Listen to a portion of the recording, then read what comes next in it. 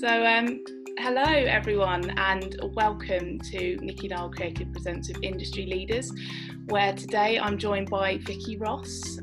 So Vicky's been writing copy for major global brands for 24 years, and she specialises in branding and tone of voice and travels the world telling businesses how to talk. Welcome this morning, Vicky. Thank you for joining me. Thank you so much for having me. Obviously, I'm not travelling the world at the moment. Not at the moment. Can I turn this on its head and just thank you, because you work so hard at extracurricular stuff, like you go above and beyond your job. I can see how hard you're working to clearly try and help as many people as you can. So thank you. No, you're welcome. That's really cool. It is just a natural thing that I thought to do whilst it's quiet out there on the recruitment side, talking to people that I know such as yourself and nagging you to join me on Zoom and join in on these talks, so thank you. So how we're going to structure this is I've got a couple of questions for Vicky, and then I've got a little Q&A box at the bottom if you just want to pop in a few questions, and if we've got a spare 10 minutes we'll get to those at the end. So first question I've got for you is that standard. Did you have a light bulb moment when you decided you wanted to be a copywriter, or is it something you just fell into? No, I didn't have a light bulb moment. I didn't know what a copywriter was. I knew that I wanted to be a writer because I loved reading and writing. And so when I was a kid, I made up stories. I thought I was going to write a book. When I was at college, when I bothered to turn up, I wrote a magazine. And I loved reading magazines. So I thought that the writing that I liked in the magazines, in the adverts, was journalism. And then through trial and error of various admin jobs, I fell into a marketing agency, and that's where I learned what copywriting was, and that's when I realised I wanted to be a copywriter. So maybe it was a light bulb moment, but it was on a dimmer switch. It took a while to brighten and to hit me. And how did you land your job at the Body Shop? Okay, I have to go back a tiny bit. Okay. This makes me nervous as my husband tells me I tell really long stories. I left college with no qualifications. I didn't go to university or ad school. I had to get a job. So I got a receptionist job. I did it for about a year. I got sacked, and I went to a PR agency as an office admin assistant just for a short period of time while they were working on a launch party for Michael Jackson's new album. I was there for 4 weeks. When that 4 weeks ended, the lady who ran the company asked if I would go to her husband's company to continue being an office admin assistant. And his company happened to be this marketing agency, direct marketing. So I luckily fell into the job without knowing that's where I wanted to be.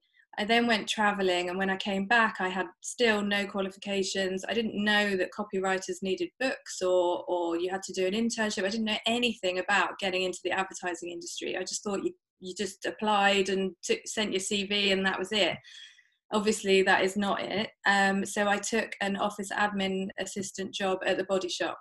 And then when I was there, I told the lady I was working for, after a few months, I said, this isn't actually what I want to do. I really want to write stuff. How can I do that? And she gave me something to write that had come out of the in-house creative studio, and she really liked what I'd written and moved me straight there. So that is how I got my job at the Body Shop. Okay, and wow, that's quite the story. But I guess with copywriting, it's something that gradually happened as you weaved through your career, perhaps. But so you were at the Body Shop for 8 years. What was that experience like? I loved it so much. I mean, obviously, you don't stay somewhere for 8 years if you don't love it. I loved it so much. There were so many things to love about it, like being female and, like, sorry to be really, like, stupid and stereotypical, but being female and working amongst makeup and skincare is like, you know, it just, I could paint my nails at my desk and pretend it was for competitor research when actually I was just getting ready to go out that night. I worked with amazing people. Some of them are still my bestest friends now. Yeah. I met my husband through my best friend at the Body Shop. Anita Roddick was a force. Like, how incredible is it that I am able to say that I knew her and I worked for her. They did innovative things that weren't being done yet. They didn't believe in anti-aging products. They obviously didn't use products which are animals, and they didn't advertise. Their advertising was window posters in the shops. And I got to write just really nice stories about where ingredients from and how sourcing supported women in disadvantaged communities. And I mean, there's so much to love. Plus, I've just been told my internet connection is unstable. Is that, are we good? It's phasing out a tiny little bit, but it's not too bad.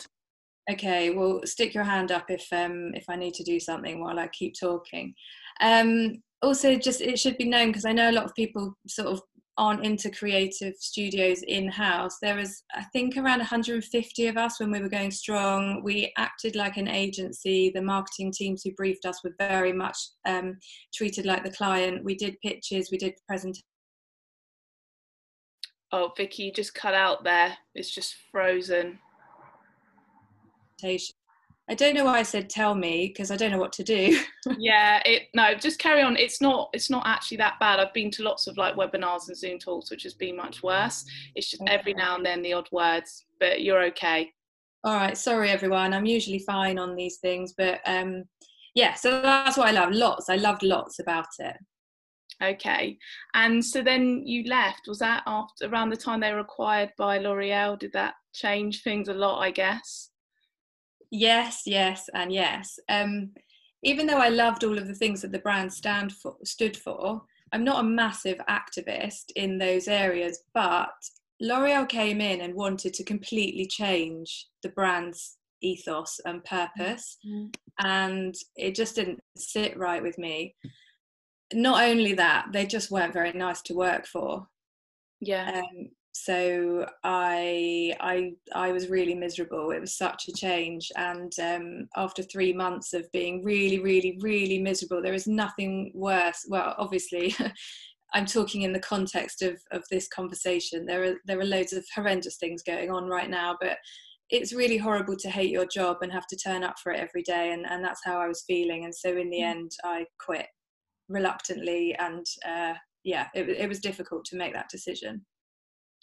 And then how did you find the industry after that? Because obviously you moved to Virgin Media and then hotels.com.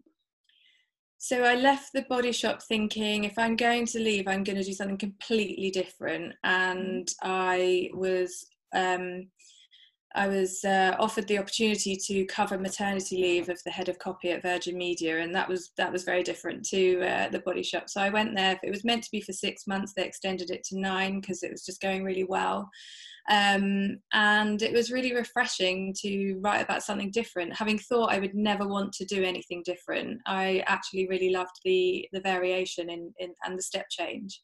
And then when I was getting ready to leave Virgin Media, I was approached for the head of copy job at Sky.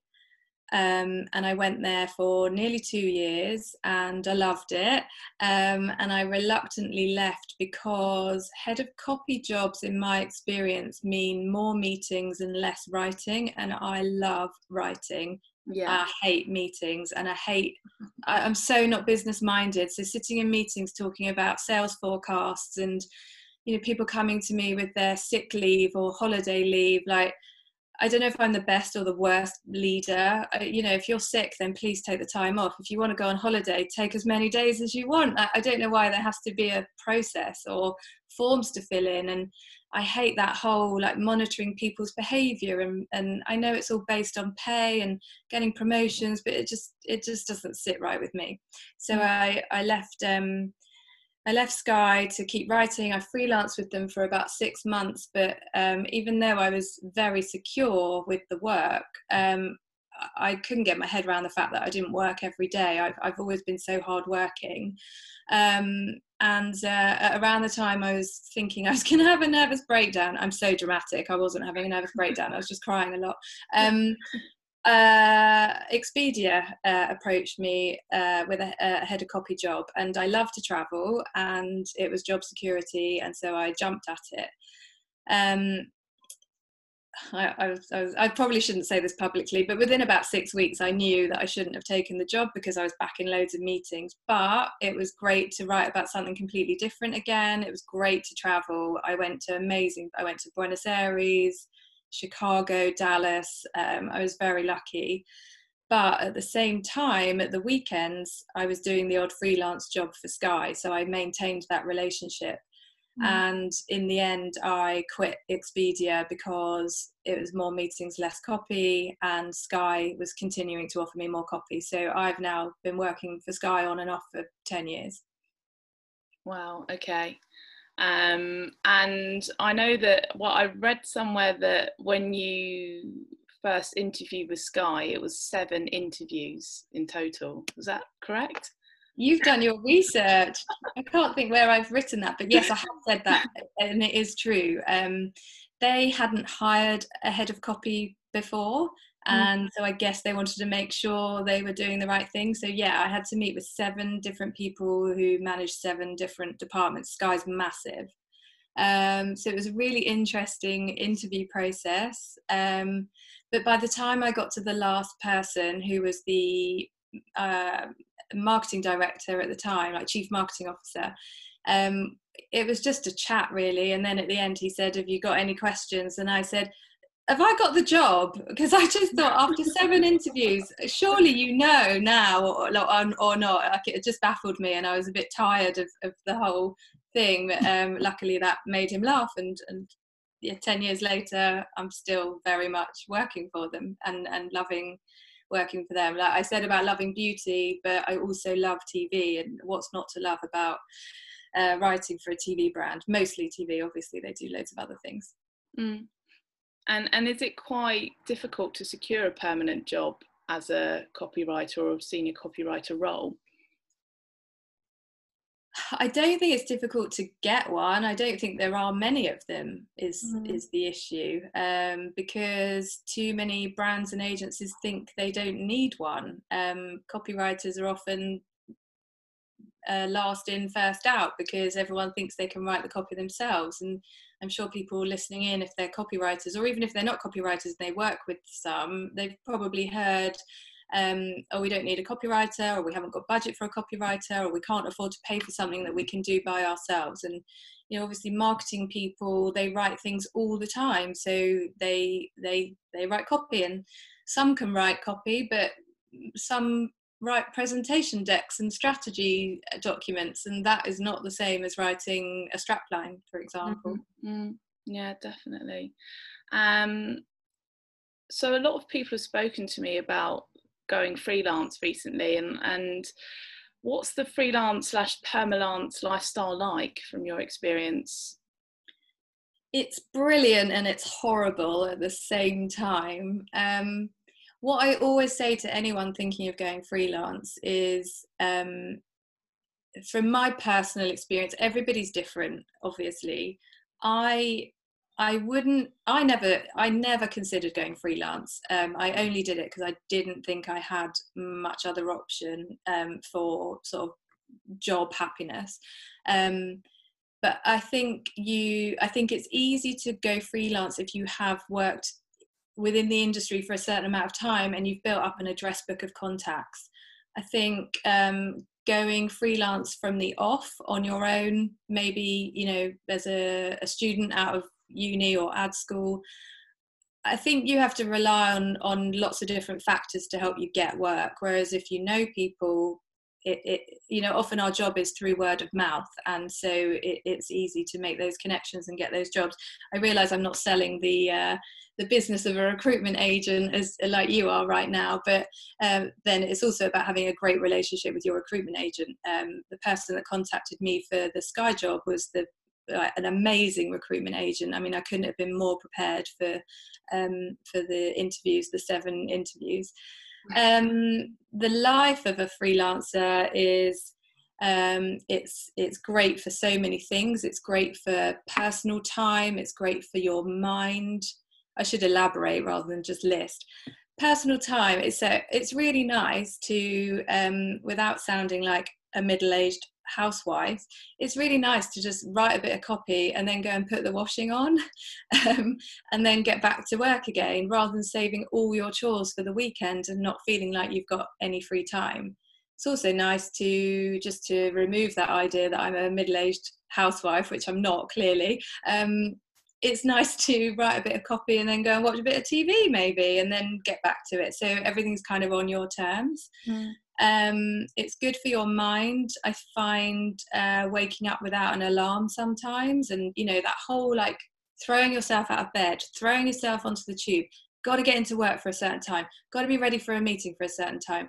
It's just a bit more relaxed. And if you're not feeling it one day, that's okay. You can just approach your work when you're ready, when you're mentally ready.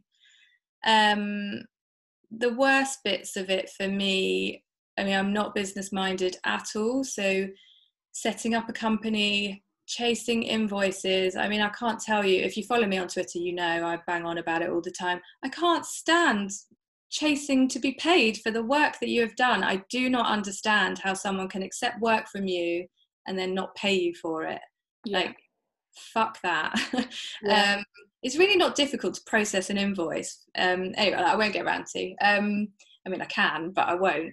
And just like waiting to find out if you've got a job, waiting to find out if you've done a good job, waiting to get paid. All of those things can cause much anxiety, and that is horrible. And I think while there's lots of space to look after your mental health as a freelancer, there's also a lot to affect your mental health. And so be strong and be ready for that if that's your path. Did that answer the original question? Yeah, pretty much. Yeah, it covered all the goods and the bads. And I think invoice chasing, obviously, it's something that I experience myself. And one thing I always say is a heads up is just, I always call a week before my invoice is due, and I speak to whoever's head of accounts, and I'll just say, am I being included in this run? And I know it just seems one of those really like simple things, but I'll be on it then. And then, because otherwise they fob you off, they make up an excuse. And sometimes the director that you invoice hasn't even sent it on to accounts. Yes. If they're busy, it's not in their best interest to worry about invoices. So they almost expect you to chase. Yeah. Refined. It's like a mini battle. What you said is a really great tip, and I'm actually going to use it myself, because as soon as you contact someone and say, when it's late, when payment's late, they say, oh, sorry, we'll put you into the next run. So you could be waiting another month. So your tactic is much better than mine, which is sending emails with capital letters in it. Yeah, just check the week before and say, I just want to make sure you've got it and that the code's right as well, because sometimes they need to align it with their own purchasing order systems, etc., and it just cuts all of that waiting time out, especially as a freelancer, when you are relying on that money. So what advice would you give to any juniors starting out in the industry? Work hard. I talk to a lot of juniors. I mentor a lot of young creative women, and there's 2 camps. One is the one that wants to know how to succeed overnight, and the other is the one that wants to do what it takes. And unfortunately, it's the ones that want to do what it takes that get ahead. And that shouldn't be something that puts you off trying to get into the industry, because how fun is our job? Like, I'm just making stuff up all day. So why wouldn't you want to put everything that you can into that? There are worse jobs to have. So if I say work hard, I mean work hard at having fun with the work. If someone says you've got great ideas in your book, but push them, that's exciting and encouraging. So I think work hard, be interesting, like have a say, have an opinion, have a view, like know what you're looking for and what you want to do, but also be interested. So if you're cold calling an agency that you want to work for, which I highly recommend. Like, why not? If you don't ask, you don't get. I always say, email a head of copy, email a creative director, and tell them that you would like to work for them, but tell them why. Don't just send like a blank, an email, a blanket email that you would send to anyone. Like, my name's Vicky, I want to be a copywriter. So what? Tell them why you want to be a copywriter, why you specifically want to write for them and for their agency. Like, is it a brand that they've got as an account that you want to work on? Have you done something for that brand already? Have you got an idea that you want to share? Make it a conversation. That's another important thing. When you go for job interviews, you're not being interviewed solely. You're also interviewing the person who's going to hire you. You need to know if they're going to be right for you just as much as they need to know if you're going to be right for them. Yeah. And I'm thinking a real common thing that's been coming up is grit and resilience. Every single person that I've interviewed in this series, it is like an industry leader. It will be things haven't worked out, there's been knockbacks. Everyone has a story, and it is that kind of hanging on in there. And that important thing you said about juniors, one bit of advice I always give is you need to reference the company you're applying to, and definitely make sure you're not putting the wrong name on.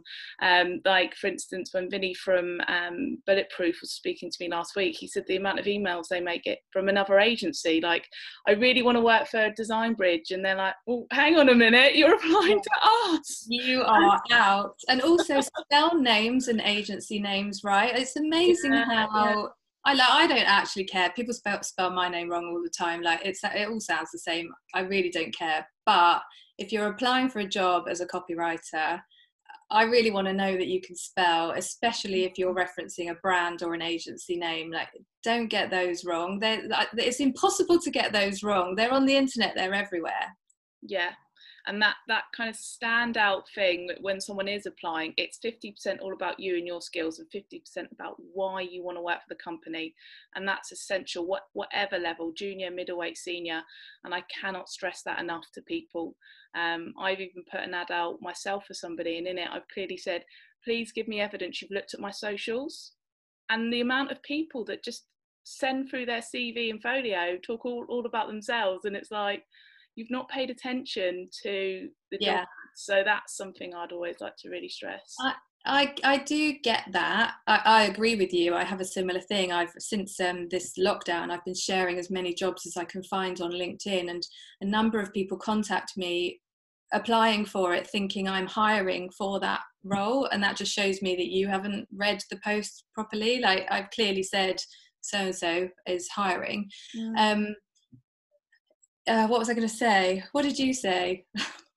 About reading the job description before applying, and if there's any steps in it. And then you said you post people's jobs. Yeah, so if you're not paying attention. Oh no, I was going to say, but I do get that people are desperately looking for work at the moment. A lot of people are in a horrible situation, and I totally get that you might just see something, apply really quickly because you're applying for loads of other things and you're just really hopeful.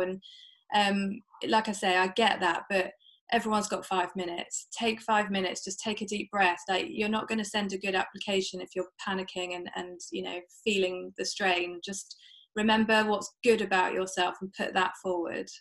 And good luck if you're listening now and you are looking for a job. There are jobs out there. Yeah, well, actually, a little cheeky plug from my end. I'm looking for a few copywriters at the moment. So before I got on this call, I was approached about some freelance work. So feel free to add me on LinkedIn or send me an email as well. I'll put it in the chat box in a bit. But yeah, I'm looking for copywriters. Yay, which is nice. I got a couple of messages through this morning, so it's nice to see that it's starting to shift a bit in the market at the moment. There is work out there. There are jobs going. Obviously, there are a lot of people applying, but not everyone's going to get that job. So just apply. You never know. Also, on that grit and resilience thing, I think, is it John Hegarty? He says creativity isn't an occupation, it's a preoccupation. So on that whole hard work thing, like, it's not even that hard really, the work, because if you're trying to think of ideas, well, you can't stop your mind. Your mind is always thinking of ideas. So even when it doesn't feel like you're working, you still are working, because it's a preoccupation. So let your subconscious do some of the work too. Yeah, definitely. So I first heard about you, Vicky, from these hilarious hashtags about things you overhear in agencies, and I remember seeing those and just laughing to myself. And then I saw about agency quotes, but I've noticed it's not something you mention as much nowadays. Do you mind if I ask why? So I created the hashtag things you hear in agencies, and I don't know if anyone listening or watching knows it, but it's where the industry tweet the things that they hear in agencies, because we do say really funny things at work that you would just not make sense of if you didn't know anything about advertising or creativity. And it blew up, and it was really popular, and it was really fun. And because it was so popular, it got lots of people's attention, including somebody who approached me telling me I should make it a bigger thing.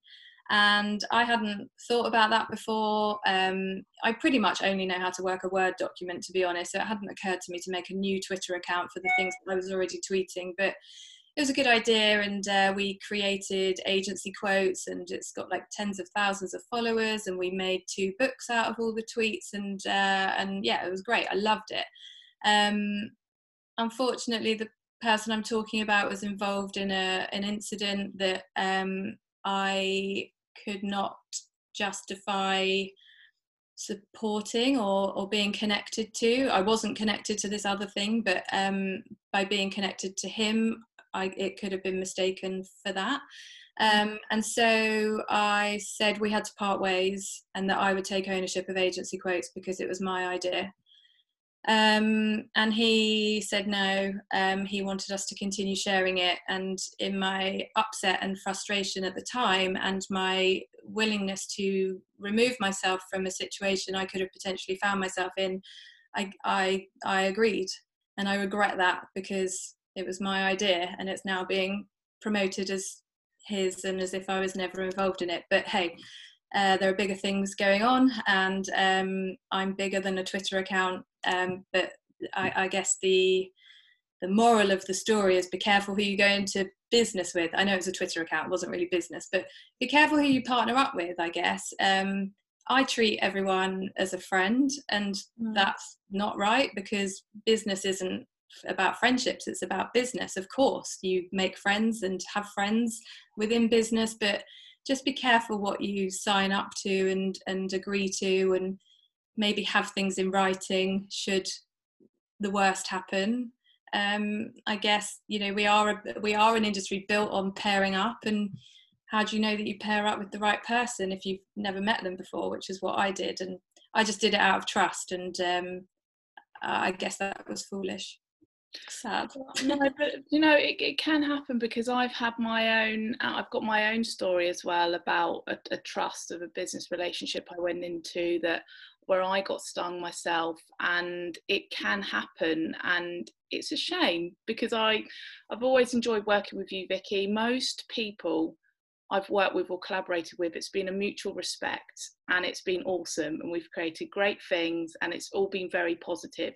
Every now and then there's the odd person out there that isn't quite like that and doesn't uphold those same values, and they may do something like they did that conflicts with your own, and then they're not right to work with anymore.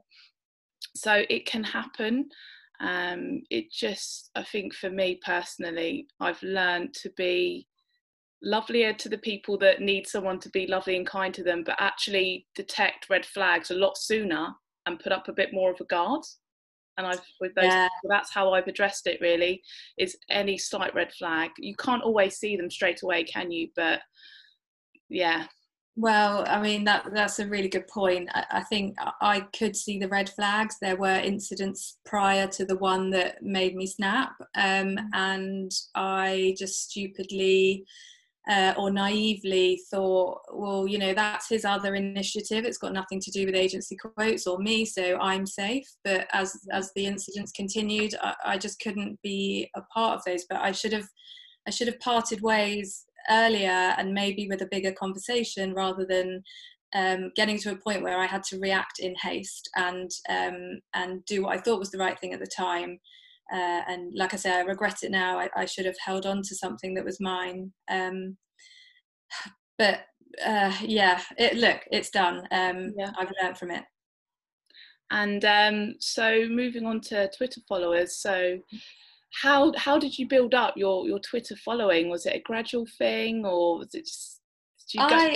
Honestly, I don't know what everyone finds so interesting. I only talk about copywriting or things related. What was that? Oh, Nikki, I think she's on mute. She said she was having fire alarm problems. Yeah, I was saying to Vicky earlier that we were having issues this morning and we replaced all the batteries and it seems to be fine. Good. I think we're okay. Sorry, Vicky, to cut you. Sorry, everyone. Yeah, I think I guess working for myself, I have a certain level of freedom in sharing my opinions. So, you know, where I might complain about a client, I'd never name anybody, but I might complain about a client, or I might complain about not being paid on time. Others might not feel that they can say those things because well, there are various reasons, obviously. But I think because, look, I don't know, I'm not a social media expert, but I think because my feed, you know what you're going to get with me. I'm only going to talk about copywriting, and if that's what you're here for, then I guess that's what you like to follow me for. Yeah, like, you'll never see me tweet that I had a burger, or you know, it's very work related. My personal life is my personal life, or unless I make fun of my husband, which sometimes I do on Twitter. Yeah, I mean, that's the only thing I've seen that's funny. I think like one time I saw a post about you liking the adverts and him not, but that's all related to copy and things like that. Yeah. But I think the smoke alarms are fine now, by the way. These are like the joys of working from home, all the things we have to deal with. It's the reality of it, really. But so also you do a lot of mentoring in the industry. Could you talk to us a bit more about that? Yeah, that wasn't something I set out to do. I never put myself in a position where I thought I'm going to tell people what to do. But I had so many people come to me asking to support them or give them advice, and it kind of aligned with my experience as a copywriter throughout my career, and that is that you can be the only copywriter in an agency. You could be a copywriter without a head of copy. You could be a copywriter that isn't valued, or the craft isn't valued, and it's forever a struggle. You know, we're always fighting for copy to be respected. And so because of those personal experiences and people coming to me with those experiences too, I felt like I could sort of see people through issues that they might come up against, like how do I present copy, how can I stop the client changing the copy, I disagree with the client, how do I approach the situation, and yeah, I think if you don't have somebody to look up to at work, then you should find somebody outside, or maybe even if you do have somebody who can support you and develop you at work, still get somebody from outside. You know, I think this is quite a collaborative industry in that we are all willing to help each other and support each other, and more senior people have been through the stuff that the junior people have been through, so can definitely offer some advice on the journey. Oh, I just said journey. I think that's a very good point, actually, that I hadn't thought about, is sometimes in some roles you may be the only copywriter for certain agencies, and you do need a support network of people that really have your back, especially if you're justifying why a company does need a copywriter as well, when you've got people in marketing saying, oh, we can write the copy, it's fine. Yeah.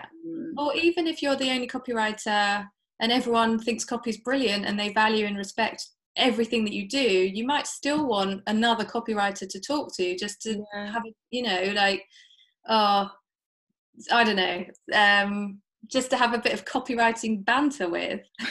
A couple of weeks ago, I phoned up a copywriter friend, because obviously I work on my own, just to say, so the client feedback was alliteration. They think alliteration is a tone of voice principle, and you know, only another copywriter would find that funny. So yeah, sometimes it's just to have like, you know, a little gang. I must say that did go over my head a little bit. So did you have like a husband? Yeah, great. Hopefully but somebody on the or listening would have thought, oh God, they'd be chuckling to themselves. But yeah.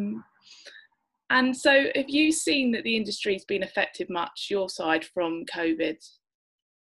Yes, but in good and bad ways, almost in equal measure from where I'm sitting. So on the one hand, there was a complete, you know, breakdown and at the beginning, and no one knew what was going to happen and how long it was going to be for and what we were going to do, and jobs were almost cut instantly without looking ahead. But then, you know, obviously clients were pulling their accounts, so people had to react quickly. I mean, I myself thought I'd gone into early retirement in the first 2 weeks. I was quite enjoying it, really, although I think I might have gone a bit mad if it had lasted any longer, because I like to work and I need to earn money. My husband isn't working, so I just negated that whole housewife thing that I said earlier. He's the house husband. So there was that, but then very quickly it seemed like everyone just got going again, and, you know, put out ads that talked to the situation. Jobs were coming back up. That I've seen so many social media jobs going, because obviously brands are trying to talk to their customers through social, you know, in lieu of advertising or having like an outdoor campaign that people aren't going to see. I think we're also all getting a bit sick of those Zoom, or not just Zoom, I don't need to brand it, but the video conference style adverts that have gone out. I think everyone's got those out of their system. So we just seem to keep moving into different phases of creativity and productivity. And like we said earlier, the job market's picking up. I mean, it has happened really quickly. Obviously, there's going to be a long way to go for some people, and you know, it's not easy, but you have to be patient. There will be jobs. The world isn't ending. It's just, I mean, it looks like it from over the weekend, but the world will keep turning. People will keep buying. People will keep needing products, and people will keep needing messaging. And so there will always be something for copywriters to write. I've found, if anything, content and copywriting has been one of the more consistent industries throughout this, actually, where, as you say, brands are wanting people to speak to their consumers and customers, and are actually leaning on people in that area to help them, really, with their messaging, because it is so important. They just can't get it wrong at the moment, can they? I mean, some are, but yeah. No, they are. Oh, good. Yeah, they really are. Some are doing it brilliantly. Like, I shouldn't jump to the negative. Some are doing it brilliantly, like Nike at the beginning. You know, it was something like, you're playing the biggest game of your life, or for your life, stay at home. That felt like an ad that they would have run on any other week. The fact that it related to the times was just really smart.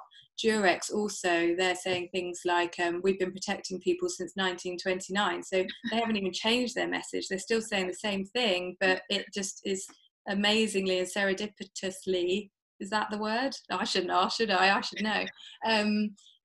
It still works for the time. So that's when brands get it right, when they still look like them, even in a time of crisis. I think when brands panic and look and sound and act differently, it shows. And customers don't buy into you to change your message and your personality on any day. They buy into you because of what you said you believed in at the start. And so if you're consistent with that, you'll still have your fans. Yeah, no, I agree with you, definitely. People don't like to see big, like, character changes in brands, do they? They think, oh, hang on, what's that all about? We're in a really like negative time, and you don't need a fun brand to suddenly get really negative to show that they acknowledge the times. Like, just be the brand that we know and love, like Nando's, for example. I can't remember their line, but they stayed cheeky. They didn't suddenly go from being really cheeky Nando's to serious voice in these unprecedented times. You know, life is uncertain. You don't need Nando's to tell you life is uncertain. You've got, you know, the news to tell you all of that horrible stuff. Well, it was like when it was the lockdown, and the chart that Boris used looked like the Nando's spice chart, and that then suddenly started whizzing all around. Obviously Nando's didn't put that out, but other people did. And Boris needs a creative agency, although I don't know who would work for him, but yeah, let's not get political. Yeah, exactly. So you've always seemed to work more client side. Have you ever wanted to work agency side? I've always wanted to work agency side. I guess because I didn't know what it took to get into agencies, and had to take any jobs that were going, that determined my path. I've been lucky through Sky, because Sky works with over 20 different creative and ad agencies, to go into agencies and work alongside them on whatever they're working with, and to support them with copy and tone of voice. But yeah, I'm still waiting for the call for an agency to say, we'd like you, even though you've been mostly in-house, which, yeah, people don't like to do the switch, but yeah, I'd still love to work. I mean, my career's not over, hopefully. So yes, if there are any agencies watching, yeah. It is that kind of in-house versus agency thing. You see it all the time. Even in recruitment, actually, you've got your recruiters that work agency side versus in-house. That's very different. But so how do you predict the new normal, everyone keeps saying, is going to be like?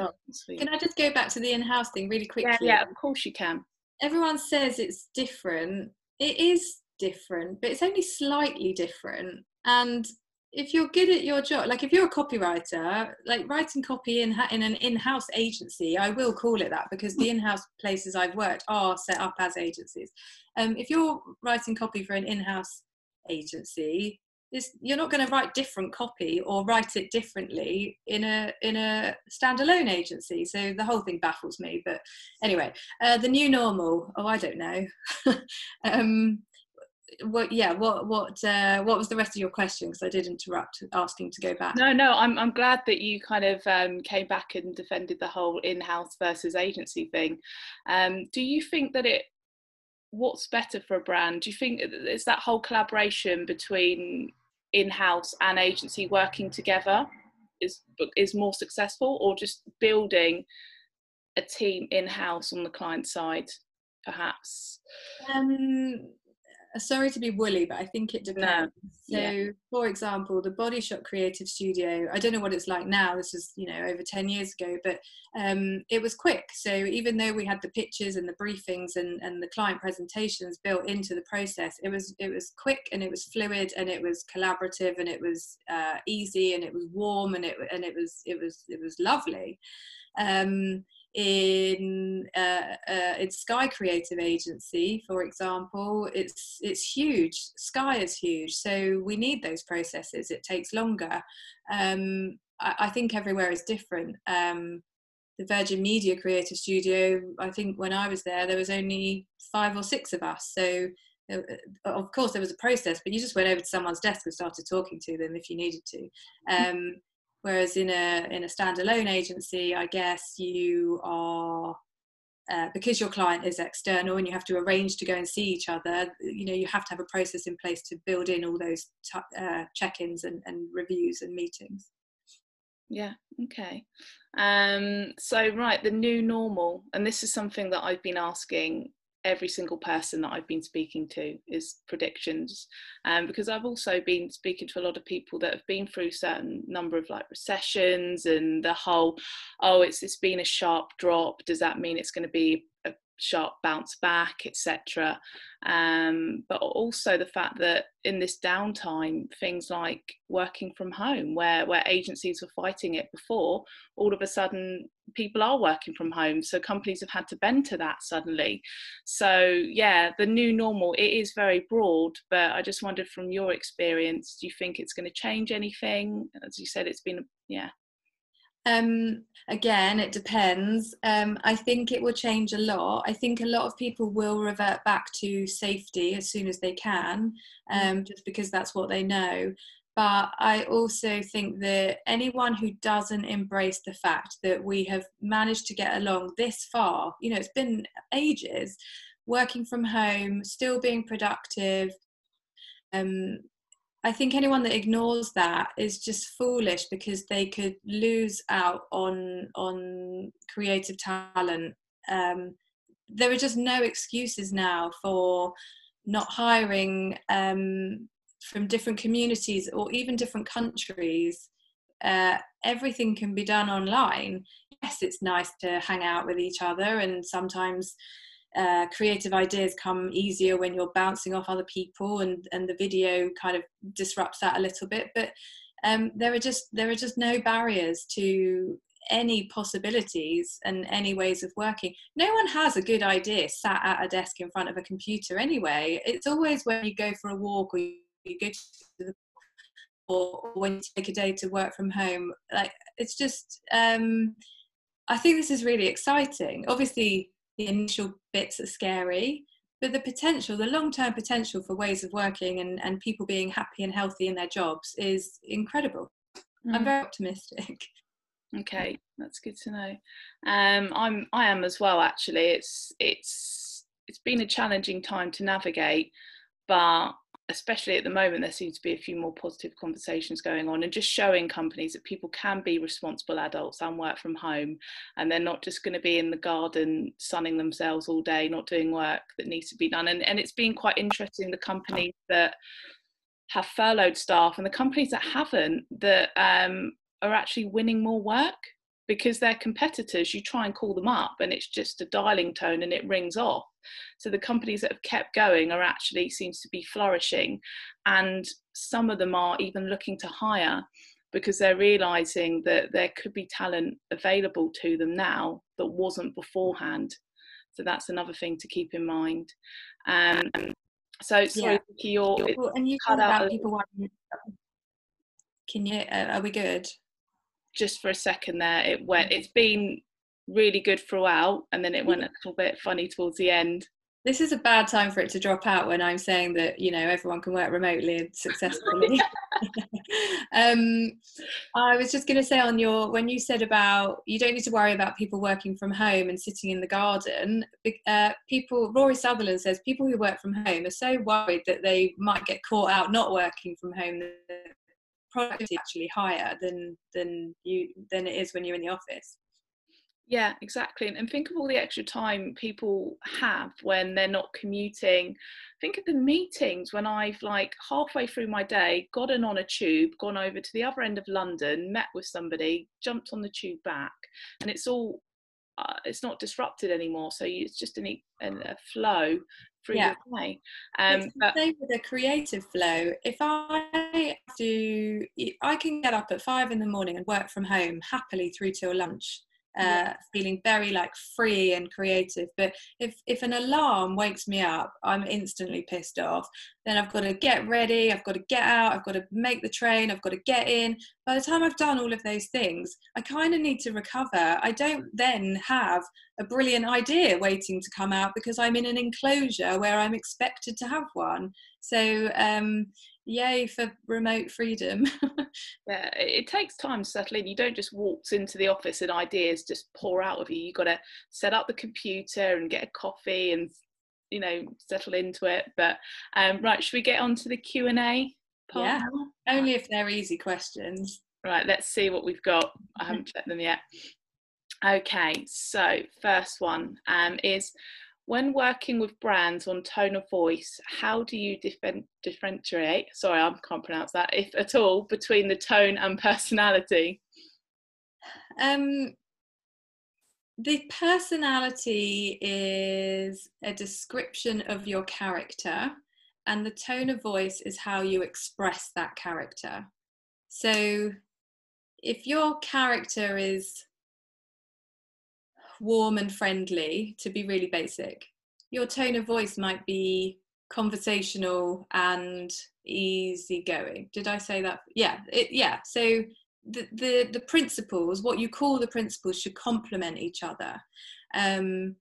I really love it actually when a brand has the same principles for the personality and the tone of voice. They're just described in different ways. I think it's important to always have the same language running throughout. The minute you have loads of adjectives to describe a brand and its personality and its tone of voice, everything's left to interpretation and no one knows who they are or what they should do or say. Mm-hmm. And so moving on to the next question, your brand is amazing. Can you please talk about branding yourself your process of self-branding and how you use that to build your client base. Oh my goodness. I think there was a compliment in there. Thank you.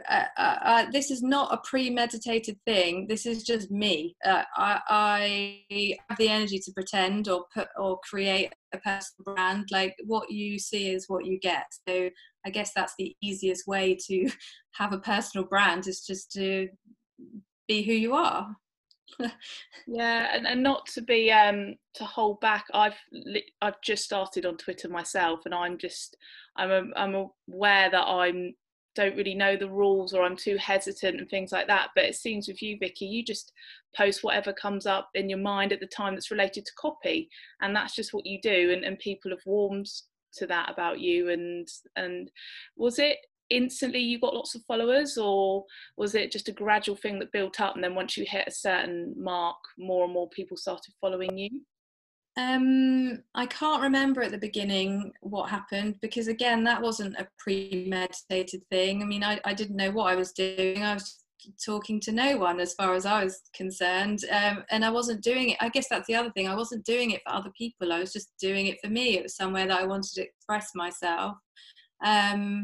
This year in particular, I have noticed that I get like 100 new followers every week, and I do say to my husband, what, I don't understand. Like, I don't know what it is.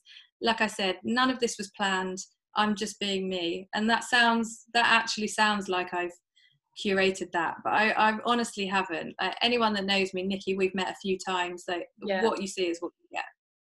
Well, I remember how I first met you was at the Mellor and Smith talk, and I just thought it was hilarious because when you started talking, and then your husband caught your eye, and you said, "Oh, sorry," and then you had a sip of wine or something. I just thought, she's brilliant, and it's because you're very just you, and people know that. And I think that's another thing, like you say, with brands is being who you are and being consistent, and people can see through if someone's being fake or things like that. But yeah, so it sounds like I bring my husband into everything. At the Mellor and Smith talk, I was he hadn't been to anything before that I'd done, and he sat in the front row, so I was busy making jokes, and he just caught my eye because laughing, and I never make him laugh, so it really threw me, which is why I was then like, oh yeah, I just make everything just easy. I hate formality. I hate if I am doing a talk, I hate appearing like I don't know, someone of authority. I just want to have a chat with everyone, and that's I approach everything. Yeah. Sorry, you just oh no a little bit there. It's okay, we're at the end. Sorry, Nikki. No, don't worry. Again, these things happen. This is what working from home's like. Yeah. So shall we try another one? Yes. Yeah.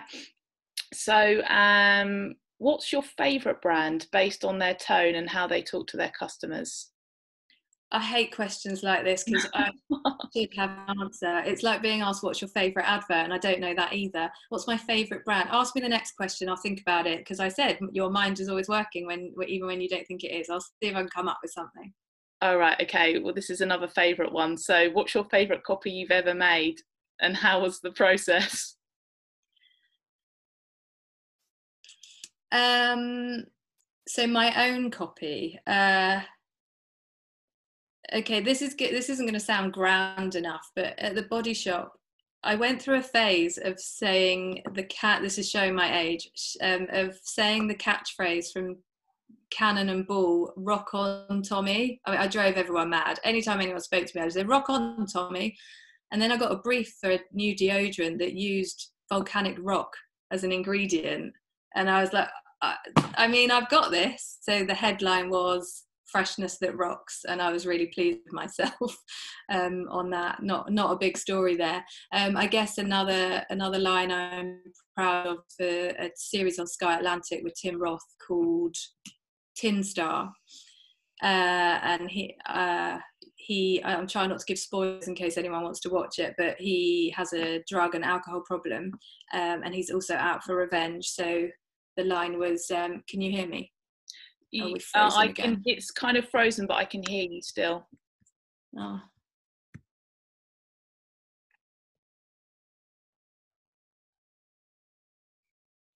I think, hey, Vicky.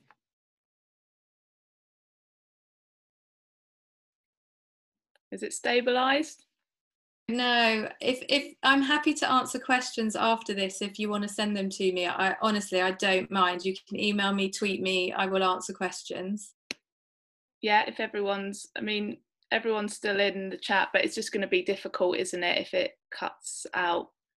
Yeah, I'm really sorry. Let me just, yeah.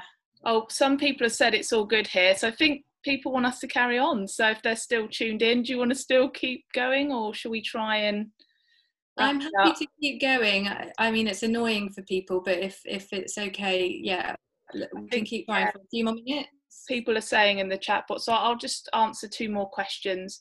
So what's the next one? So this one's on mental health.